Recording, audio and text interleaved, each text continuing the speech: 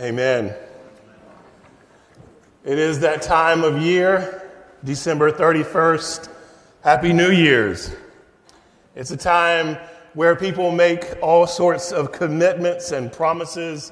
We call those in the U.S. New Year's resolutions, which always to me sounds so formal, like I resolve to do this or to do that. I like to call it my yearly lie. I'm going to do this or going to do that, and I never do. But it is a time to think about changes that we want to make in our lives. And in this sermon series, today's focus is on how we can find joy in making change. But let's first go to the Lord in prayer. Oh God, breathe a little life into us on this winter's day. We are in that season, God, where the days are short and the nights are long and dark, and the world is dark. And perhaps we all long for a little light in the dark. Teach us to find joy in your holy word, that as we wrestle with this scripture today, you would change our minds, renew our spirit, refocus our hearts, so that we might leave this place transformed. In Jesus' name we pray, we hope, and we believe. Amen. I was a freshman in university, sitting in the large dining hall at Campbell University where I attended, and one of my dear friends came and sat across from me. He's a guy who was very charismatic, always had a smile on his face. He was a very strong believer. We'll just call him Bob, because I don't want to tell you his real name. He might be watching. But Bob sits down across from me. It's breakfast, and he says, "Mason, how are you doing?" And I said, "Well, I woke up feeling pretty down today. I don't know, I just feel a little off, and I just have a sadness in my heart." And he goes, whoa, what are you doing?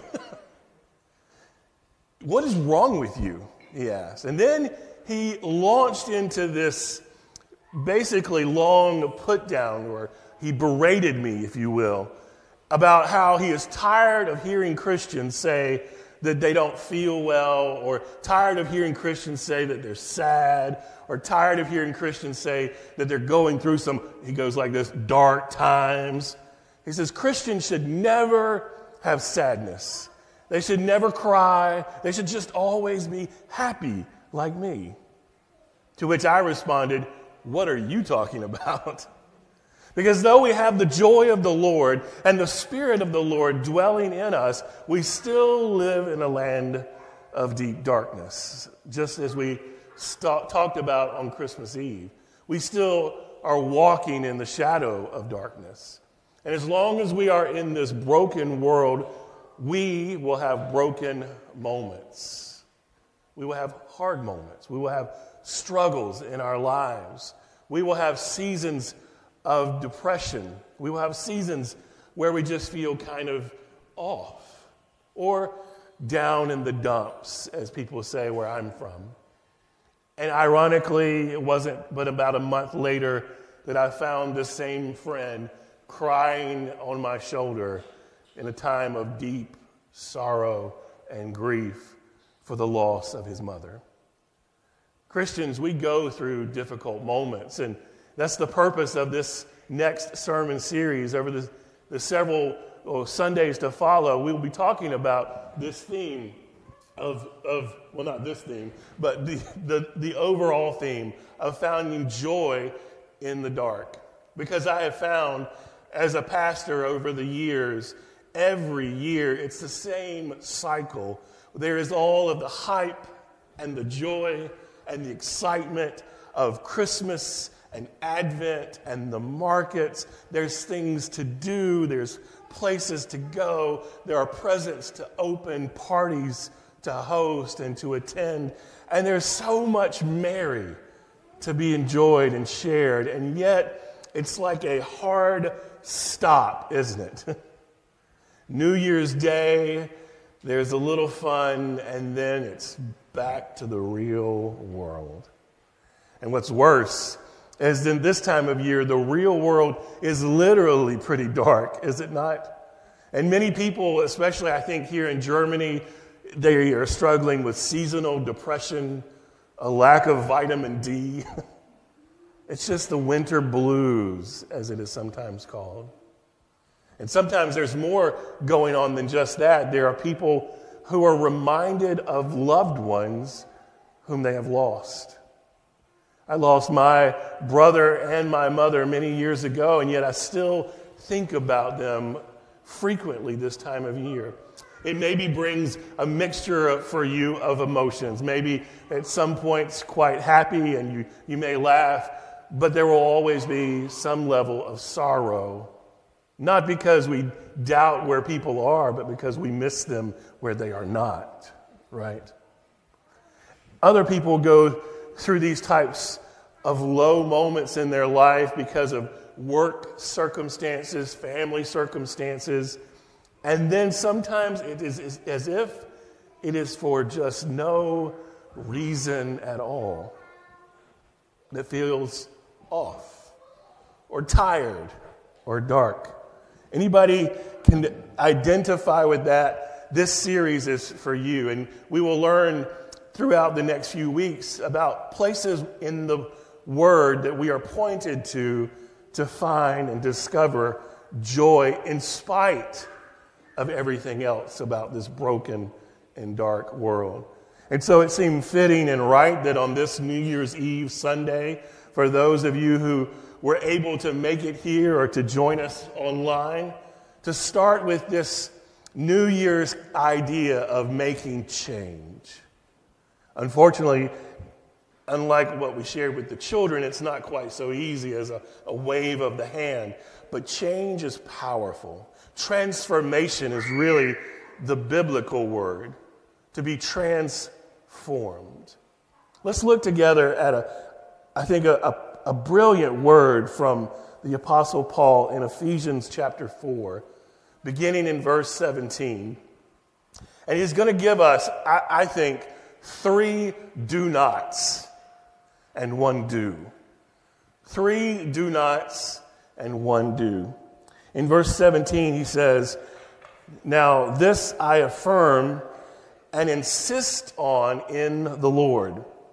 You must no longer live as the Gentiles live."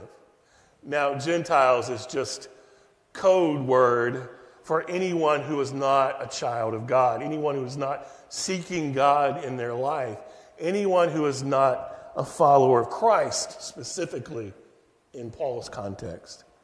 He says, you must no longer live as they do. In the futility of their minds, they are darkened in their understanding, alienated from the life of God because of their ignorance and hard-heartedness. So there's the first do not. Do not look to secular answers for spiritual problems. All emotion is a spiritual problem. There's no separation. I think we have sometimes this idea, which is actually a very Greek philosophical idea, not so much a biblical idea, that there is some separation between my spirit and my body. We have one body, 2 natures, the spirit and the flesh. And since I am always spirit and flesh in this body, all of my bodily issues are also spiritual issues. So we understand that as believers. The world does not. And so the answers to our darkness and to our depression and to our woes and our sorrow and our grief, the answers that the world gives are worldly. That's what that word secular means. That they are not spiritual answers. And because they are not spiritual answers, they are of no real use. I mean, you can find a lot of good information in the world, and it might on the surface seem helpful. There are what we call self-help books, like 10 rules for a better you, 3 easy steps to bring peace to your home. There are all of these books that give you sort of coffee table wisdom, if you will. And it all sounds so simple, doesn't it? But again, the do not here is do not look to secular answers for spiritual problems. Instead, Paul is teaching us that there's an opposite to this. Everything has its opposite. And the opposite of the secular answers is not just to say the spiritual answers, but the answers of the Word of God. The Word tells us if you want life and if you want to experience joy, it's not passive. It takes effort. There's something we must change in our lives to experience joy to its fullest extent. So there's a second do not.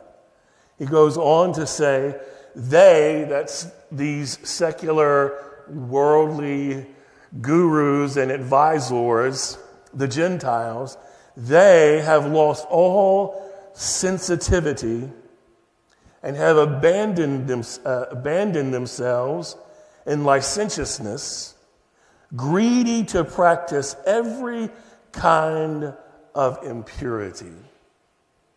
Let me just read that for you once more. They have lost all sensitivity, meaning they no longer really experience conviction or guilt. They've given in and have been given over to their primal impulses. And not only that, he says that they've abandoned themselves to licentiousness. This can be a byword for many things, an overarching word, if you will, for all things flesh, the things that the flesh wants. Remember, we said that in our one body we are flesh and spirit. That flesh is still there, even after you're saved. And the flesh wants to be satisfied, gratified, self-gratified, indulge in greed and selfishness. And so he says, greedy to practice every kind of impurity. So what is the second don't? Don't look for hope in hopeless acts of sin. This is a very common temptation for all believers to revert back to those old habits of sin and sinfulness and selfishness. And many people will indulge in different things, and it will look differently for this person than it does for that. But the worldly impulse that he is referring to is that when things get hard, what can I take? What can I drink? What can I smoke? What can I watch? What can I listen to? What can I eat? And all of this is self-feeding sinfulness. And Paul is telling us, do not look for hope in hopeless acts of sin. They might make us feel really good for a little while. I mean, they have to, right? They call it temptation because it's tempting. And it has to have some gratification for it to be tempting.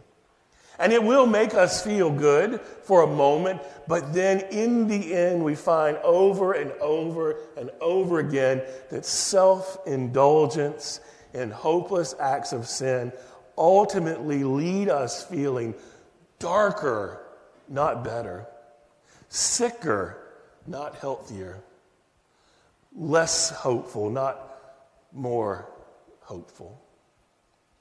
Paul says we have another opportunity here. We have another way of experiencing hope.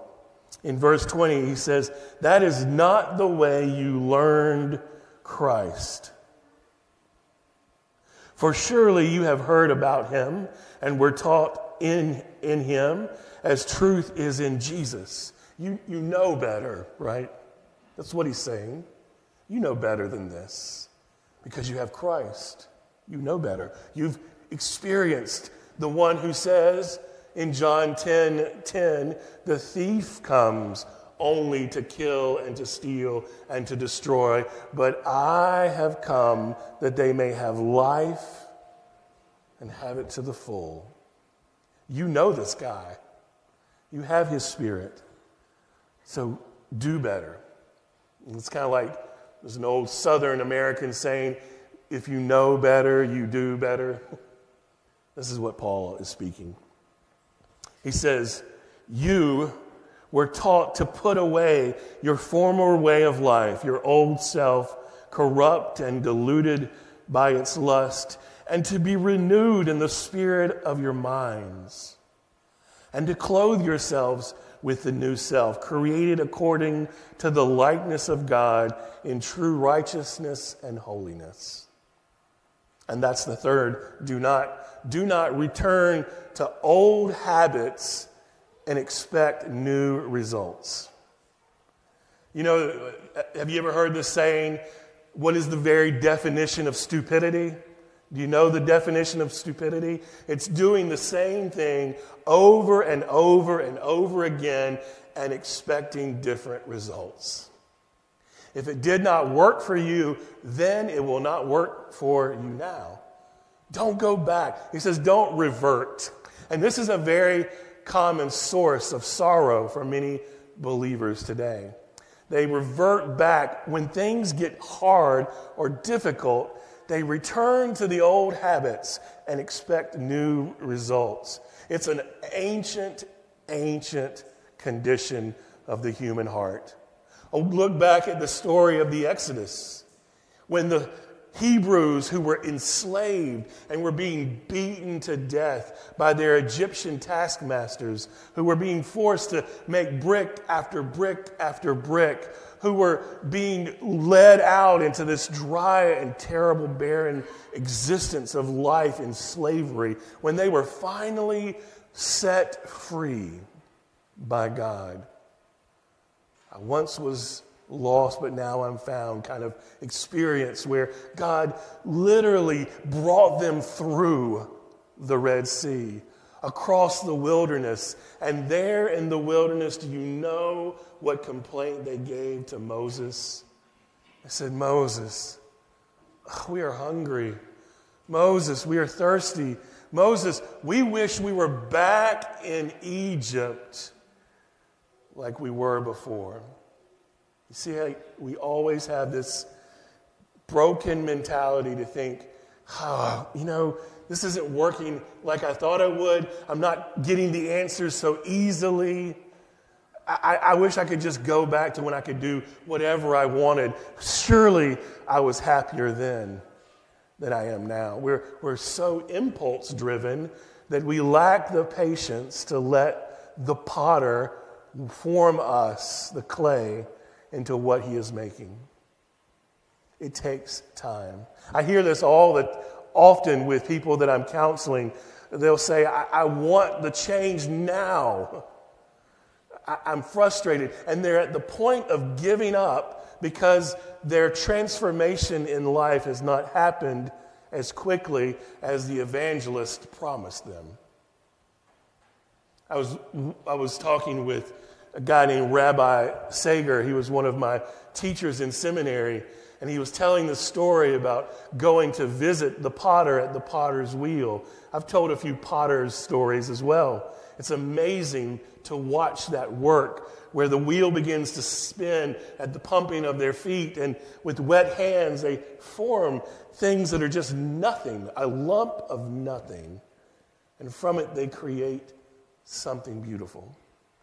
And he's asking this potter questions about his life and where he studied to do this and how he learned to do it so well. And he's watching the man form something more and more beautiful. And then finally he looks down and he has made this beautiful work of art from clay. And Rabbi Sager asked him, when did you do that? How long did that take you to make? And the potter smiled and said, 40 years. You see, it was 40 years of learning and failure and trying again and gaining more insight and more training and learning from people who've gone before and ahead and have made their mistakes and had their failures. And yet it all comes together in the end. Don't rush it. Don't give up. Don't go back to the old ways. And yet in the same few verses we just read, he also gives us a do, something for us to do and to put into place. He says, don't return to your old habits and expect new results. Rather, be renewed in Christ. Do seek renewal in Christ. Every time life beats you down, just get back up in the grace of God and seek to be renewed a little more and a little more, a little more and a little more. Such renewal that Paul is writing about, it requires us to make changes. I was counseling a young woman, and she was talking about how she felt so alone and isolated and just felt like she had no commitments, connections, or relationships, and she had no one who would stand by her and support her. And she says, and I just don't know why I feel this way. Do you go to church? No. Do you go out and make friends and seek out people? No. You see, for her to find joy, something has got to change. That renewal will require risking change. Risking change is what leads to transformation. And I'll tell you that two things about this kind of transformation through change. When we are seeking joy through making changes in our lives, I think there are two rules we ought to follow. This is the American two. There are two rules we ought to follow. One, change one thing, not 100 things. This is the mistake so many people make, especially this time of year. They say, there's so much wrong with my life, I'm going to change it all. And you know, the taller they are, the harder they fall. The more we try to do it once, the less likely we are to do anything whatsoever. Change one thing, not 100 things. And someone said to me, well, Pastor, what do I do once I change that one thing? Well, change another thing. But do it one piece at a time. One piece at a time. And as we begin to change those one thing after the next thing, after the next, we may not realize what's happening, but we are being renewed through and through. It is much bigger piece by piece. It's kind of like taking baby steps. If you're walking along, just taking the tiniest little steps. You like my baby steps? This tiny little baby steps. Doesn't seem like anything. This little step, nothing. Doesn't mean a thing, does it? It's so small. I feel like I'm not getting anywhere. I haven't gone anywhere in my life. Nothing's gotten any better. Wait a minute. I was all the way over there, and now I'm here. It's only when we look back on where we've come from that we can see clearly how far God has taken us. But it's one change at a time. And here's the second rule. Change what you can change. Much of my feelings of sorrow are often rooted in fixating and focusing on the things that I cannot change. I cannot change who has died. I cannot change what the economy might be doing or not doing. I cannot change major geopolitical realities. And sometimes we focus so much on all of those things that are going on externally around us that they enslave us, don't they? We become captive to them. But since we cannot do anything about those things, what good does it do to focus on them? Paul is teaching us to change the only thing we can change, and that's ourselves. Change the things that you can change. I love this prayer. It's called the Serenity Prayer. I don't know if you're familiar with it at all, but it says very simply this: God, grant me the serenity to accept the things I cannot change, courage to change the things I can, and wisdom to know the difference. Isn't that a beautiful prayer? And the key is that when God shows us what we can change it. It does no good to see what God wants us to do, but be too frozen with fear to actually change, or too stubborn in our own place of false security. We seem so grounded. We are afraid to make the changes God is calling us to make. I love this story by the late, great comedian Jerry Clower. He tells a story about a hurricane coming, and where I'm from, we have hurricanes 2 or 3 times a year, it feels like. Massive wind-blowing storms that bring in the surge from the ocean, and the wind and the rain fills up all of the creeks and rivers. They are terrible things, and they are often accompanied by flooding. So this story stands out to me. Jerry tells this story that there was a man who's sitting in his home on the coast of North Carolina when suddenly the announcement for evacuation is made. A hurricane, a storm is coming. But he doesn't want to leave his house. He doesn't know where he would go or what the evacuation center might be like, or he doesn't know what the roads might look like. So he just says, "No, I'm going to stay right here. The Lord is going to take care of me." A few hours later, the water is coming into his house. And he has a pickup truck, a big American pickup truck comes by, and the guy comes out on a horn, a speaker system, and says, "Sir, there is an evacuation. Get in the truck. I'll drive you to safety." But he doesn't know this guy, and he doesn't know how this truck might do in the floods. And he just says, "Well, this is my home. I know this place. I'm going to stay right here. The Lord will take care of me." A few hours later, he's on the roof of his house, and a boat comes by. "Sir, get in the boat." "No, I'm going to stay right here. The Lord is going to take care of me." Then a helicopter comes, and he's on his tiptoes on the chimney of his house, water now up to his waist, and they lower down a ladder, but he refuses to take it. That seems unsafe. I don't know where that helicopter was going. How good of a pilot is he? "No, I'm going to stay right here." And he says, "The Lord will take care of me." 1 hour later, he is graveyard dead.